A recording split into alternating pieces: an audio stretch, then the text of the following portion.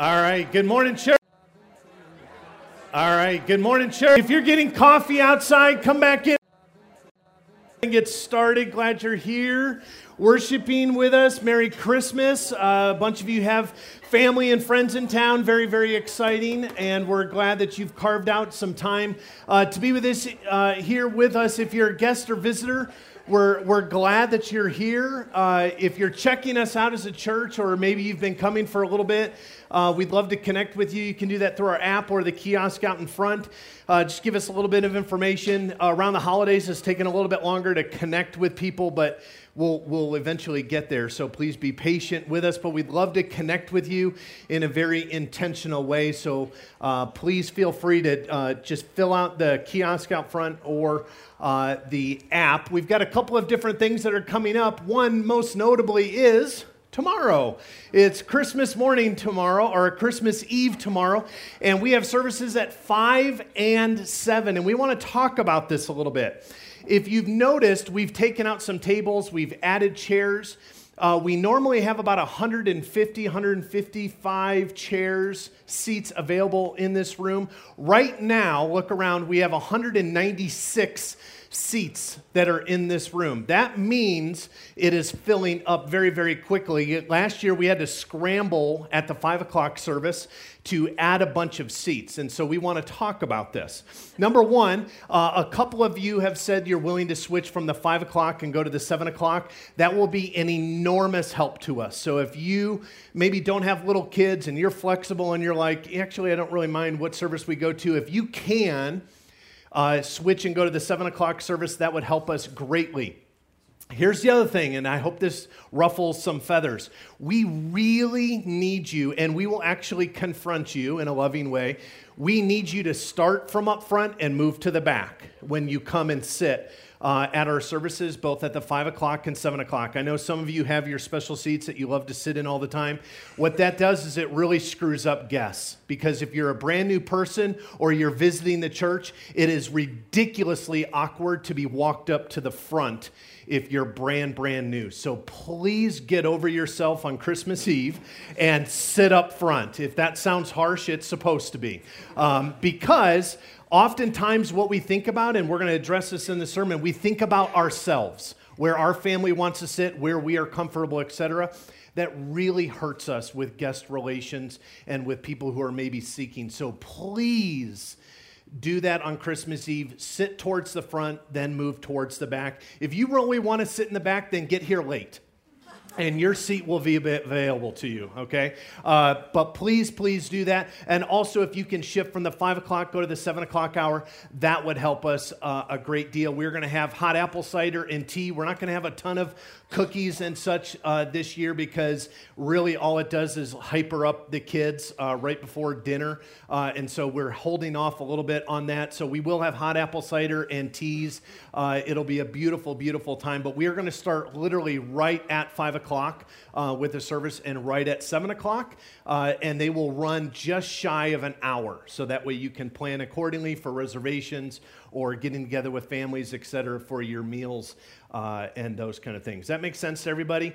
Really do appreciate your flexibility and your help on this, and we really do need your help. Next thing is we have a brand new series right after Christmas Eve, and that is called Blueprints. What we're doing is we are taking a very hard look at culture and society, and we're going to allow the blueprint of the Bible to speak and guide us.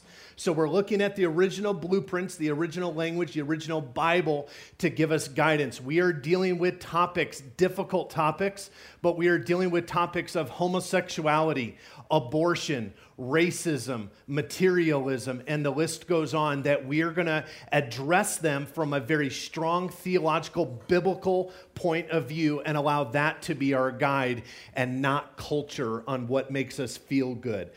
It will, again, ruffle some feathers. It will make you feel a little bit uncomfortable, but it has to be addressed in the church. And so we are going to be addressing those in some very, very intentional, specific, detailed ways in looking at the scripture. So would love for you to join us back for that new series.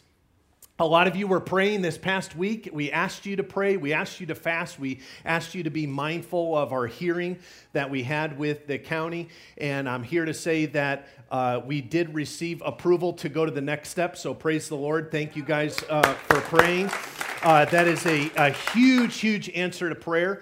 It could have been a no. It could have been a long delay and tabled, or it could have been a yes. And we received a yes to go to the next step. The next step is a commissioner's hearing at the end of January, possibly the beginning of February. And that is where they're going to take another hard look at it. Everybody takes a look at it and gives opinions. It was about a 3-hour meeting this past week with the building, planning, commissioner, engineer, opinion people, whatever stamp we give them, and a lot of thoughts on this. And they waded way into the weeds, but nevertheless gave us approval to move to the next place. So we will keep you informed. We will give you drawings. We will give you details as they're available to us, but please continue to pray for that process. Thanks. Finally, we're trying to adjust the temperature in here, so if you get cold, steal someone's jacket. The rest of us are losing weight by the second, okay? You can only take off so much. You can put on a whole lot easier. So let's pray together, and we'll jump into what God has to wrestle with us this morning on. God, we submit ourselves to your lordship. We submit ourselves to your majesty. Whether you are the baby born in a manger or you're the king on the cross, we submit to you. You rule this world. You rule our lives. You rule our marriages. You rule our kids. And we just take a moment and bow before you.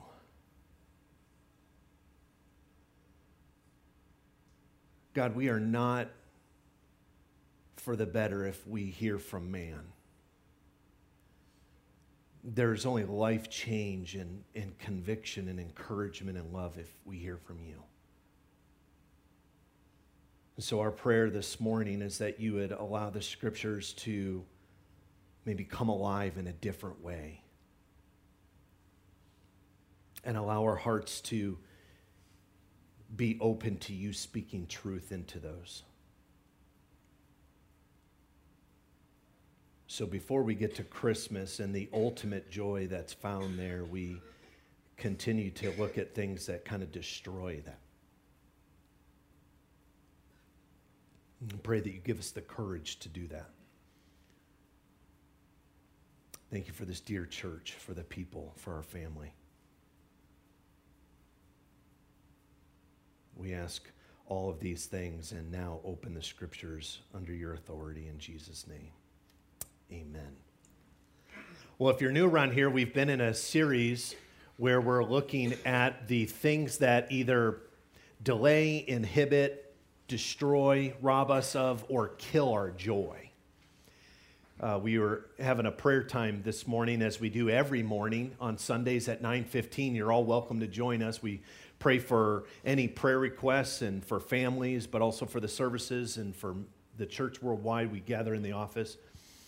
And Mimi talked about, part of her prayer was just the rat race that we feel around us. Have you guys felt that? Have you ventured into Walmart or Target recently? It's dangerous. I mean, there's war zones, but then there's Walmart and Target a couple of days before Christmas, and you just got to watch your heels with shopping carts, and the lines are long, and every now and then you get a cashier that's super kind and cheerful, and make sure you tell them thank you for that. That doesn't come natural after 100 people buying things and are crabby. And so what we're doing is we're looking at these things that we don't even do it intentionally. Sometimes they just happen. Like we're joyful in the morning, and then something happens and it's gone. You guys ever been there where you didn't plan it, you didn't want it, but like 4 o'clock in the afternoon comes and you're just grumpy, right? Anyone else? No, a couple of you are grumpy. Benji, you're grumpy? Awesome. Appreciate your willingness to share that. So this morning we're continuing that. And here's a hard reality. Stinginess, not just at Christmas, but all year long, is something that kills our joy. And we're not just talking about stingy like, hey, it was Christmas and you wrapped up something from your closet and gave it to your brother. Like, that's stingy. Or, you're supposed to go to a really nice white elephant where you're supposed to, spend $20 or more on a gift. You guys ever have those annoying white elephants where you got to like spend real money for them? And you wrap something up kind of garbage and you hand it away. That's stingy. But there are several faces of things that kill our joy. Some of you have seen some of these faces on the screen. You look at them and you almost start to make the contortion of your face to match them a little bit. You guys feel that right now? You just want to scrunch your cheeks and your nose and glare a little bit. Here's another difficult reality. Our faces are up here sometimes. Not all the time, but our faces can go up there. My favorite is the middle with the Grinch. We have these faces, we have these moments where we just feel stingy, we feel grumpy, we feel like we're going to hold back. And let me just help you this morning. You're not a bad person for doing that. You're normal. In fact, the Bible says it's something that we will always fight against. So take a deep breath, go, I'm okay, and this morning will be a whole lot easier. We learn this from a very young age with a very incredible, powerful word, and it's called mine. Isn't that the best word when you hear kids? Mine. Some of us grow out of it. Some of us never grow out of it. We might not say mine, but we've substituted in other words for mine. Our boys struggle with that on a regular basis. They have a toy, they have a football, and they're like, that's mine. Or they have a Lego container, and there's roughly 4 trillion Legos in the Lego container, and then I'll hear from across the room, that was my piece. I don't know how that's possible with 4 trillion pieces of Legos that it would be yours, but nevertheless, some of us don't grow out of that.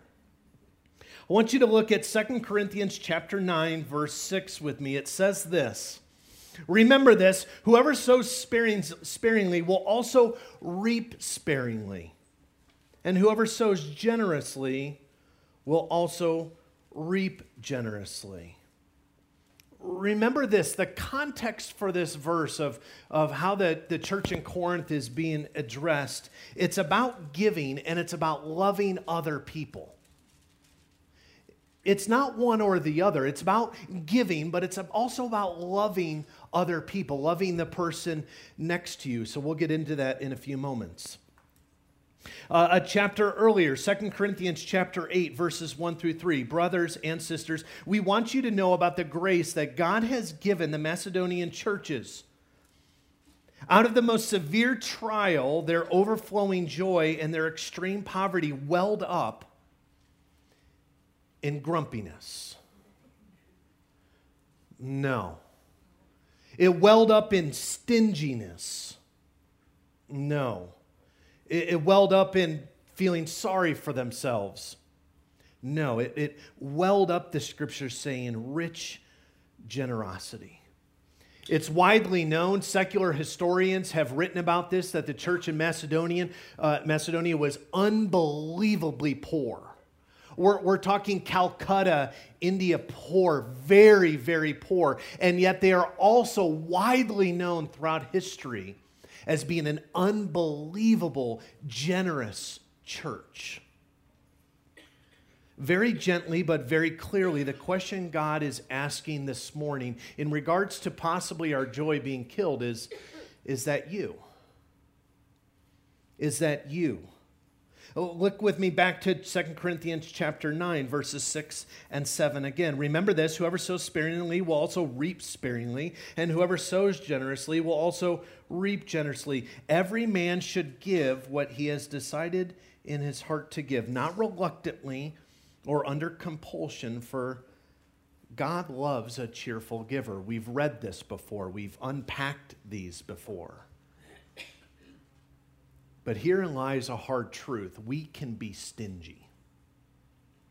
we can be stingy. It doesn't say that we always are stingy. It doesn't say that that defines us, but we can be stingy. And when we are stingy, there is a choice and then a result or a consequence or something that happens based on that decision. The scriptures tell us that everyone has to make a choice on giving, and along with each choice will come a result.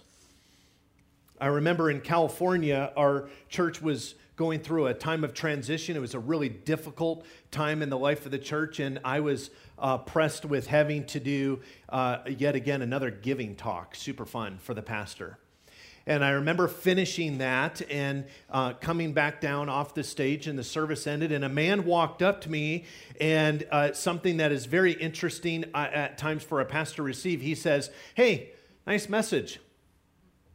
And then that was it. And I'm like, "Thanks." And he goes, "But you didn't tell us how much to give." I said, "Well, you're right, I didn't. I can't do that." "Well, how do we know how much to give then?" "I don't know. But I do know God says be generous." And we left in this kind of awkward, quiet point where there weren't answers. Why? Because I and no other pastor can tell you what you give. Now, some of you are thinking finances. You're like, "I knew it. We're going to go to church. There's going to be a giving talk. They want our money." Let me preface this. This is bigger than your money. This is giving of being generous in your giving of forgiveness. This is being generous with patience when you don't have any left to give. This is being generous with a kind heart when you're done. You guys ever been there where you're done? You have nothing left to give? Now, in regards to a tithe, let's make sure we're all on the same page here. In the current church, in the modern day church, we're really good at going, tithe means nothing. The Bible never even says 10%. The Bible never even says that you should give financially. And we have completely watered down tithing. We have completely watered down giving. We have completely watered down our finances because we don't want to offend anyone. We also don't want to appear as if we're dictating or instructing anyone. And we've done a significant disservice to what the scriptures teach. The basic terms for a tithe were 10% of the produce from the land, whether it was grain or fruit. It was the Lord's and it was holy.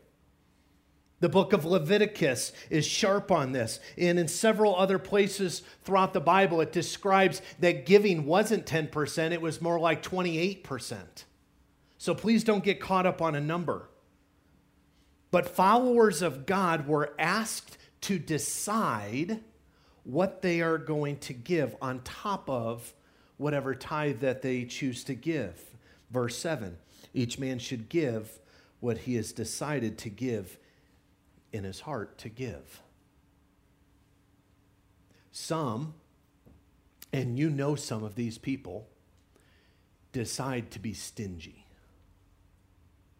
You get the last of their reserves. They're patient with everyone else, but they're not patient with you. They're kind to everyone else, but they're stingy with you. They're happy-go-lucky and fun and personable and engaging, and yet a grump with you. We can be stingy, and it robs us of our joy. It robs us of the work that God is doing in his community. I have studied and been part of churches for 27 years. And I can tell you that which you have heard about, the 80-20 rule, is real. 20% carry the church.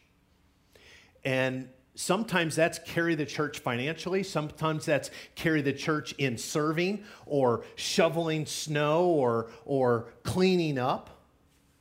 And 80% reap the benefits. The latest statistics show that 40 to 50% of people that attend a church don't give at all financially. Friends, that's a problem. That's a problem not just at Rock Creek Church. That's a problem for God's church, what he is growing, his kingdom here on earth. Because here's what happens when that happens, churches get stuck in a gear. You ever go teach your kid how to drive and they're trying to go 40 miles an hour in first gear? They can't quite get the next gear and there's grinding and it's not good. That's exactly what happens in churches. They can't quite get from second gear to third gear to fourth gear to fifth gear. Why? Because we've lost a little bit of this understanding of theologically and biblically, how are we supposed to be generous and not stingy? And we grind gears. And here at Rock Creek, there are times, making sure we're just shooting true with everyone, there are times we're stuck in second and third gear because all aren't giving. Whether it be serving financially, our hearts, evangelism, you name it. Now, if you're new here, or you're new to your given church, maybe you're listening online and you go to a new church or whatever, I want to say this. I understand why you don't give. There is a time when you start going to a church, you're checking a church out, and you're looking at a church, you have to, in a sense, vet that church. You have to trust the leadership. You have to trust the elders. You have to buy into the vision.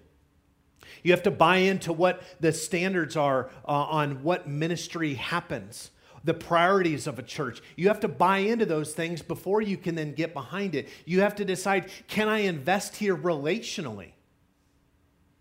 Can I be a part of the community? Can I really serve others, or am I just going to keep a seat warm?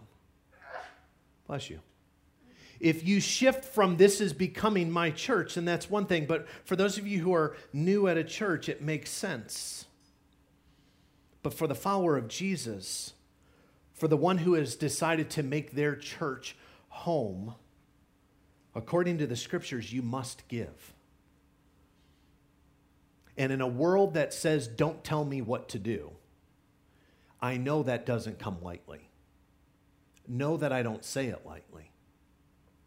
But see, the reality is, God says you must give, but it's bigger than just because he needs a dollar. He needs your heart. And the reality is the scriptures tie the heart and the money, the heart and the tongue, the heart and time together. You can't separate them, which is why it's so difficult.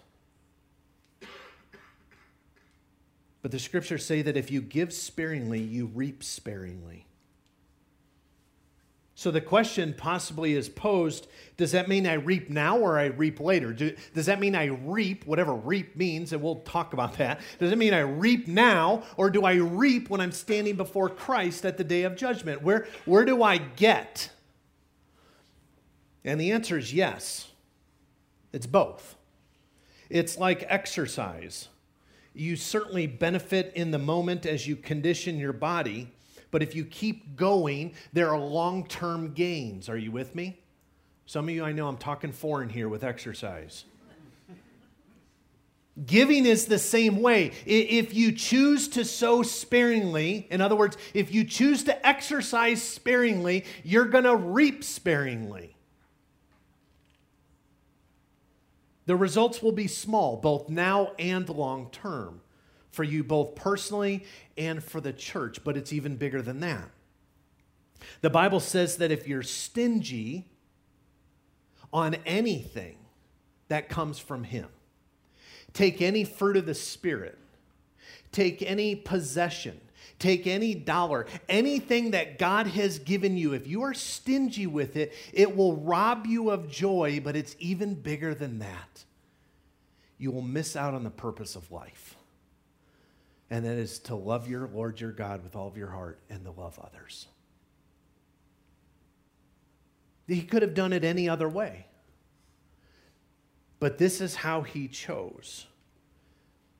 That's the negative. Now let me talk about the good.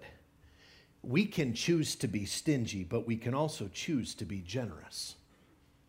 And just like stinginess, there is a choice and there is a result of that action. 2 Corinthians 9, let's go back to it. Remember this, whoever sows sparingly, that was the first part, that's the negative, will also reap sparingly. However, whoever sows generously will also reap generously. Each man should give what he has decided in his heart to give, not reluctantly or under compulsion, for God loves a cheerful giver. Look with me at Luke chapter 6, verse 38. Give, and it will be given unto you. A good measure, pressed down, shaken together, and running over will be poured into your lap. For with the measure you use, it will be measured to you. This, let me help you understand this. This was those in the biblical times who would go and gather wheat. They would wear these kind of fun aprons, if you would, and they had little pouches, kind of a kangaroo pouch, and they would stuff their wheat in there as they worked, and what would happen is it would overflow. So as you worked, that's what you would harvest. If you worked sparingly, there wasn't much in your pouch. If you worked hard and you gathered, then it would just naturally pour out. Pour out into your lap. Now, I want to be careful on this. This is not, please hear me on this, this is not prosperity gospel. That is not biblical theological teaching. The idea that if I give, then God's going to give to me. Like, he's not an IRA. Right? Although if any word were to give good investment, it would be him. But he's not. He doesn't give you 18% on your dollar. But the Bible says that God will be generous. It may not be dollar for dollar, but guess what? It might. Just like we don't put God in a box to say, well, it's prosperity gospel. I deposit money, I earn interest, like, oh my gosh, I just want to keep giving to God. It may be that as well. But it's not that. It doesn't say that. But it does say that God will be generous. Well, how might he be generous with you? It might be your health. It might be relationships. It might be him giving you joy in your heart or peace in your spirit. Or giving you that extra amount of patience. Or giving you a sense of love so that you can love others. Or a settled heart. You guys ever had an unsettled heart? It's the worst. God says, I will be generous. As you give, I will be generous. As you sow generously, you will reap generously. But it's not dollar for dollar. It might be something you never dreamed you needed. But he will be generous back to you. And much like those aprons that the men and women and children would wear, the wheat or whatever we're harvesting will fall out, the scriptures say, into our lap. And for some of you, I wish we could have testimony. You can speak to this, where you were so generous with kindness when you were literally on E, and you received. You had no more patience left within your spirit, but you gave patience, and God was generous back with you. It's the same thing with the dollar. Even secular experts that study this on a regular basis, sociologists study this on a regular basis. People who give to others feel rewarded in some way, and they want to do it again and again and again and again and again. Why? Because it feels good. And none of us in this room can put our finger on why, except the scriptures. And the scriptures say the reason why it feels so good, even if you are far from God, the reason why it feels so good to pour out is because that's what you were wired for. In the original design, the blueprints, if you would, that's how God made humanity, is to be generous, not stingy.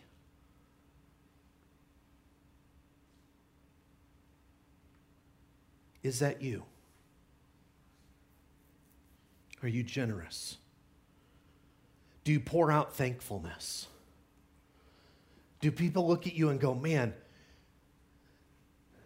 Scott has a lot of flaws, but that man is thankful.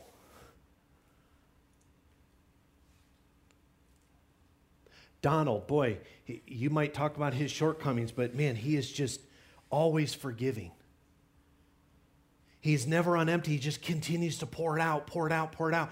Friends, the way that you stand out in this world isn't by grabbing your Bible and hitting people with it. It's being generous with the things of God, especially during today's times. In fact, if you want to go on a mission trip, just go to Walmart today. Don't even buy anything. Just walk the aisles and be generous. Leave your wallet at home. Just go be generous. You will make a difference. Or are you stingy with those things? Some of you know the name Lee Atwater. Anybody that ring a bell to some of you? My political nerds, my brethren. Lee Atwater was a Republican strategist and was actually a leader of the RNC during the George H.W. Bush. For some of you younger, that's previous to the one you don't like.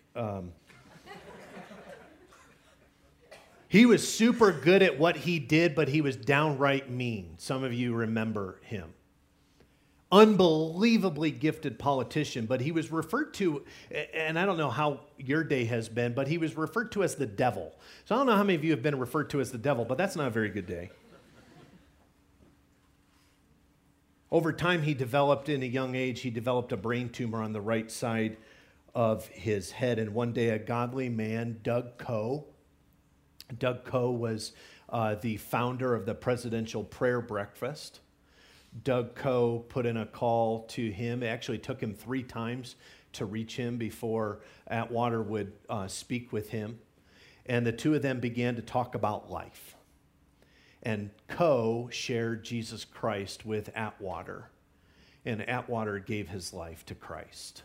Not just a belief in, not just a stamp that say, okay, like I'm going to die soon, so I'll give my life to that. A genuine belief in, and it began to change him, and Coe began to disciple Atwater in some very specific ways. But he was dying. That same year, Atwater was asked to come to the prayer breakfast. This prayer breakfast had Billy Graham, Mother Teresa, and countless others speak at it. And that morning, with the president and his family, and the vice president and his family, and countless senators and congressmen and other would-be important people, thousands in this room, after the main speaker, Atwater was introduced to Washington. And the room grew deathly silent. And he took the podium with his unbelievably frail body, and he spoke into the microphone. There are only 2 questions in life. And he paused. Do you love Jesus Christ? Does it make a difference in your life? And with that, this dying man sat back down in his wheelchair and was wheeled off the stage and died 3 weeks later. His question was powerful then, and it remains today. Do you love Jesus Christ? Does it make a difference in your life? I hope that there's a wrestling in your heart with this. How do you love? How do you give? How do you serve? How do you work? How do you support? How do you help? Generously or stingy? Your joy, at least in part, depends on it. You see, when we break down following Christ, it's actually quite simplistic. Love God and love others. Love others and your God with your resources, your money, your time, your patience. And it works. Why does it work? Because it's His anyway. Look with me at 2 Corinthians chapter 9, verses 10 and 11. Now he who supplies the seed to the sower and the bread for food will also supply and increase your store of seed and will enlarge the harvest of your righteousness.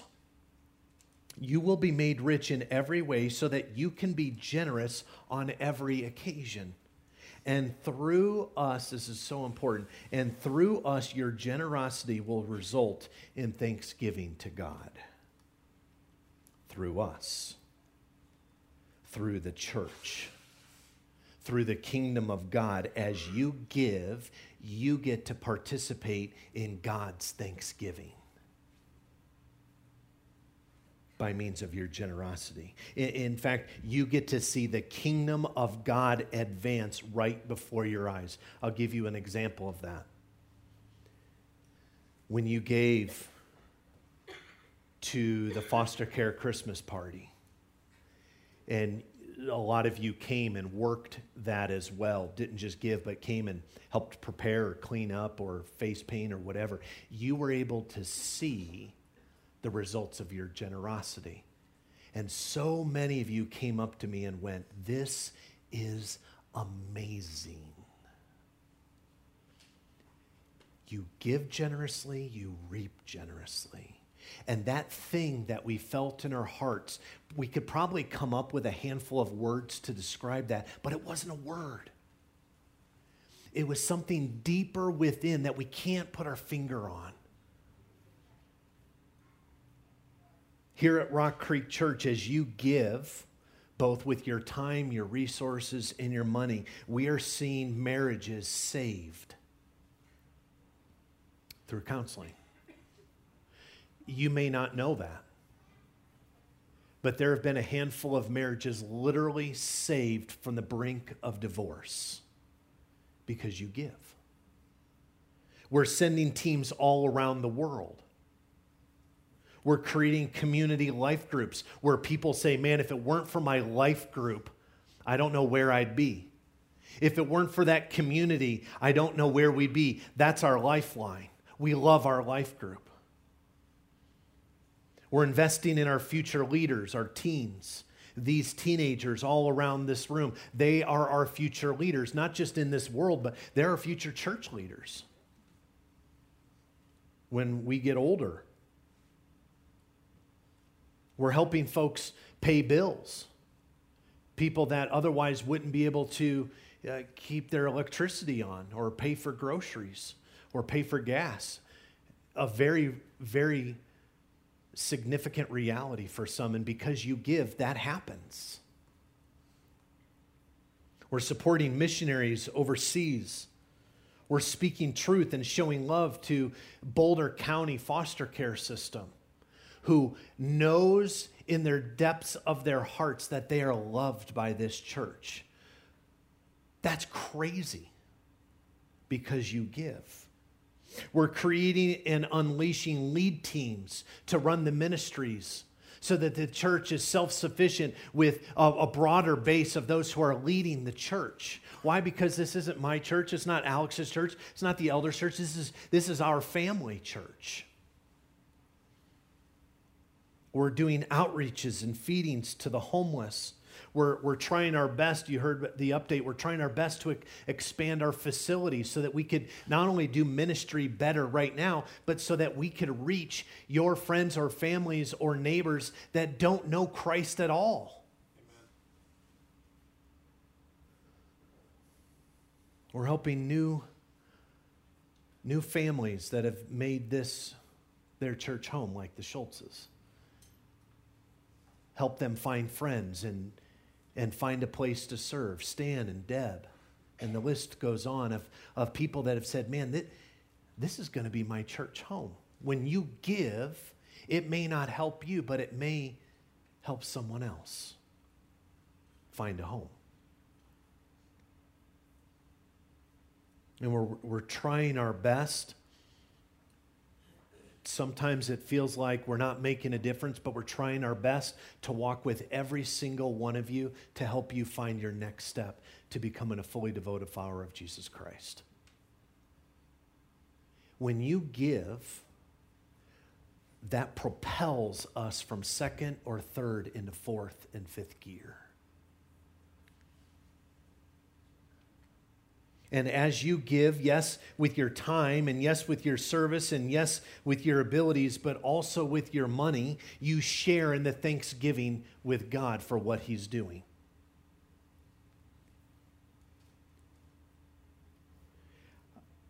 I know most of you spent time in 1 Chronicles this week, so this will be review. In 1 Chronicles 29, David has donated now get this, all of his personal possessions, all of his inheritance, all of his wealth, he's donated all to the construction of the temple, and now he's appealing to the people to join him in his giving. Not for tithes, but for voluntary gifts above and beyond a tithe. And the people respond, and they do it. They build the temple, and it's beautiful. And in 1 Chronicles chapter 29, verse 14, David grabs a little bit of quiet time with God to reflect on what just happened. And here's what he says, "But who am I? And who are my people that we should be able to give as generously as this? Everything comes from you, and we have given you only what has come from your hand." Friends, God's shovel is bigger than our shovel. I don't know if you've ever worked with little kids. If you haven't, I would love to parse out some of mine. Even if they don't work, if they just stand in your yard for the day, that would be a blessing to us. But I'm more than willing to share them. But I've shoveled dirt with my boys. My shovelfuls are bigger than my boys. You ever see that? Where a little boy is holding or a little girl is holding a shovel, and you take yours and you dump it and it almost teeter-totters them up into the air? That's God. God's shovelful is bigger than ours. And we're asked then to do whatever we can to shovel it back out, to shovel love and kindness and time and patience and, yes, finances. Carefully, mind you, but with generosity leading the charge to protect our joy from being stolen or killed. I'm going to end with this story. It's not one that I'm super proud of, but it's true. About a month and a half ago, I started going back to the gym to try and start doing cardio. Yeah. It's the most awful time of the year. I should make that a song. And I got on the treadmill, and I decided I'm going to do about a lot of time walking and very little running, and I'll alternate. And I began, and within, seconds, I was winded. And there was a gentleman next to me running, and his arms were kind of down at his side, and he wasn't running real fast, mind you, but he was running. And he was, like 125 years old. I mean, really, really, really, really, really old. And I don't think he was even breathing. I think he was holding his breath the whole time. And I was the opposite. In fact, they have those like heart paddles in gyms. Those are for people like me. And I would like run for a little bit, and I'm like, screw this. And I'd like go back down. I'm like, I'm going to walk. And he turns to me and goes, hang in there.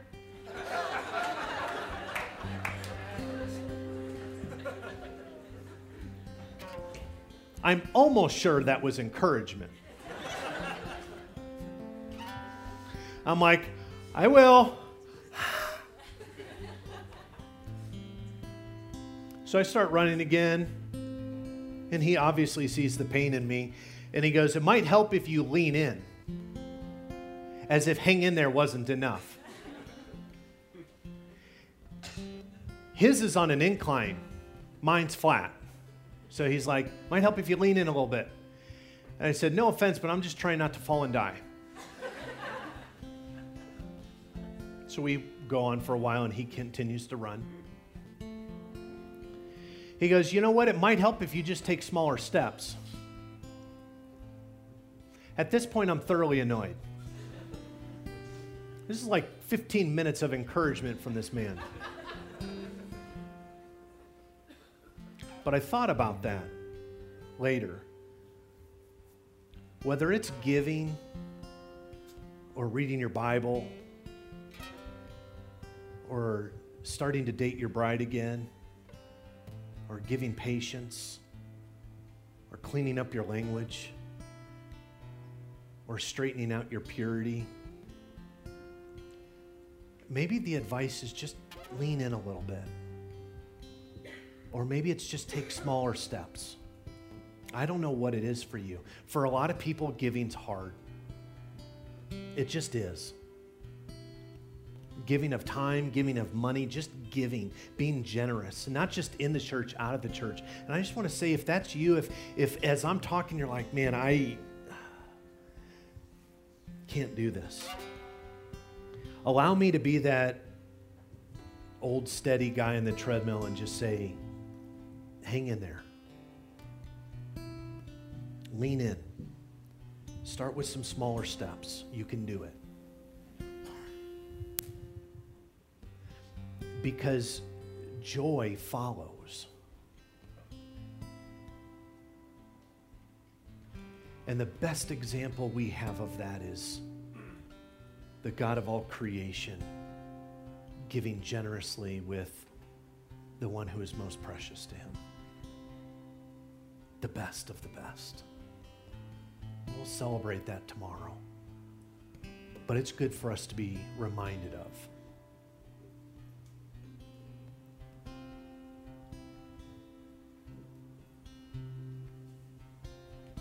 So let's pray together. Allow the team to lead us in some more worship.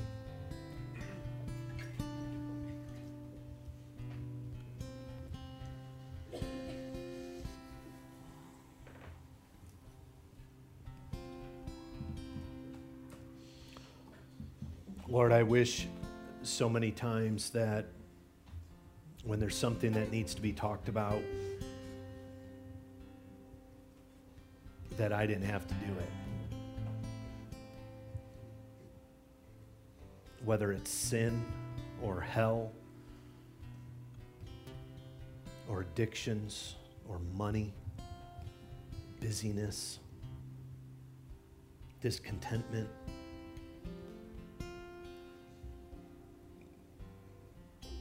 I just wish I didn't have to be the one to talk about it. I wish we could tangibly have you, Jesus, at 10 o'clock every Sunday.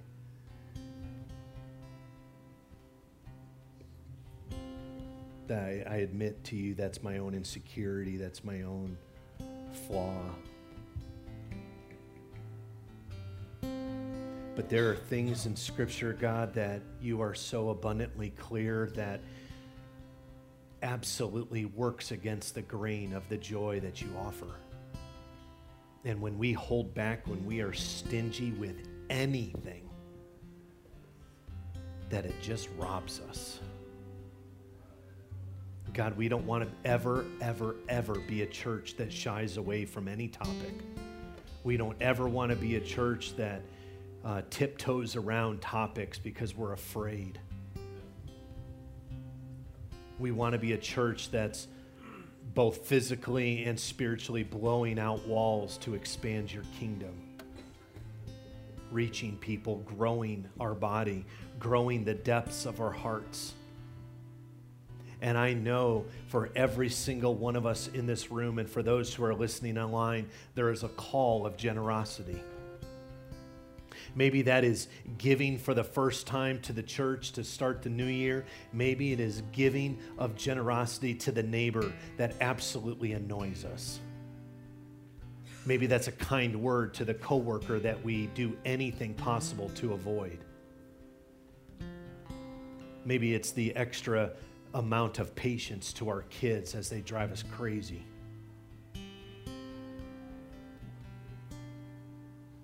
Maybe it's swallowing our tongue as we get cut off on the road, but you tell us to give generously. So for each, would you walk these aisles? Would you speak to those listening online and prompt us on what it is that our calling is? To give and to give generously and to have great trust in you. That which we reap with generosity will begin because we sow with generosity. And again, thank you for Christmas. We'll celebrate that tomorrow, but thank you.